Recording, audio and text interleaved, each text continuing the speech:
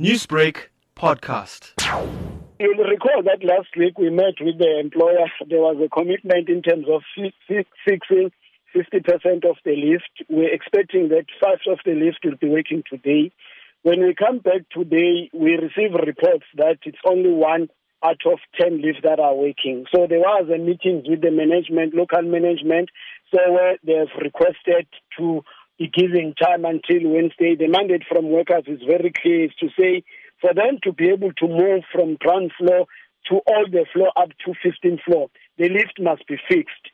So as a result, there's being a demand that HOD should address us. We're going to meet with the head of department now because we don't believe, as PSA KwaZulu-Natal, that the hospital management has capacity in terms of addressing this issue. Are workers currently on a go-slow? Yes, what I can say, workers are down at the foyer, so they are ready to report for duty, but the lifts are not working.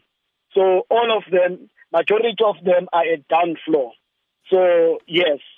How many staff are part of this go-slow, and what is the impact of this strike on service delivery, healthcare and walk-in patients at the facility? I would say more than 500 workers that have down the tools. Obviously, it will have an impact because workers are there to be able to provide services, but most of them, some of them they've got underlying conditions. They can't move up and down. The lifts that were fixed, it only can move to a certain level. So it was fixed last week. Today we're back to the square one. It is for this reason that we call for the HOD and the MEC to be able to be on the ground to deal with management that have failed to resolve this particular issue.